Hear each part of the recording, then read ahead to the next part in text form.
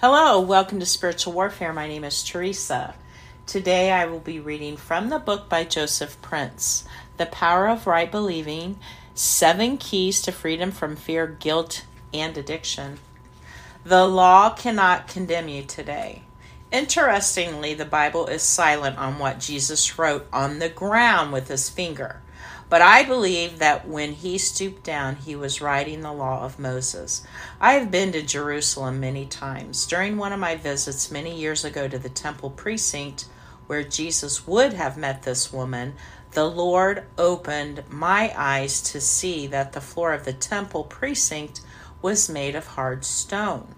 This means Jesus was not writing on dirt ground. He was writing with his finger on stone. Then in a flash, I saw that Jesus was writing the law on stone. He was effectively saying to the Pharisees, "You presume to teach me about the law of Moses? I am he who wrote the law."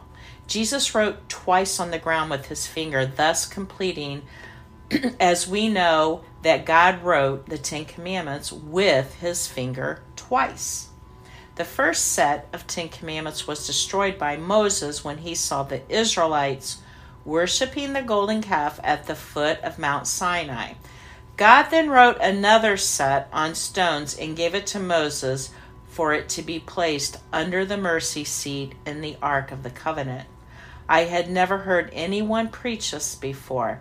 It was a fresh revelation straight from heaven. I love it when the Lord opens my eyes to see his grace. We are forgiven because he was judged. We are accepted because he was condemned. Do you know why it's so exciting to know what Jesus wrote on the ground that day? It's so significant because it shows us that the very author of God's perfect law does not use the law to judge and condemn us today. And it's not because God simply decided to be merciful on us.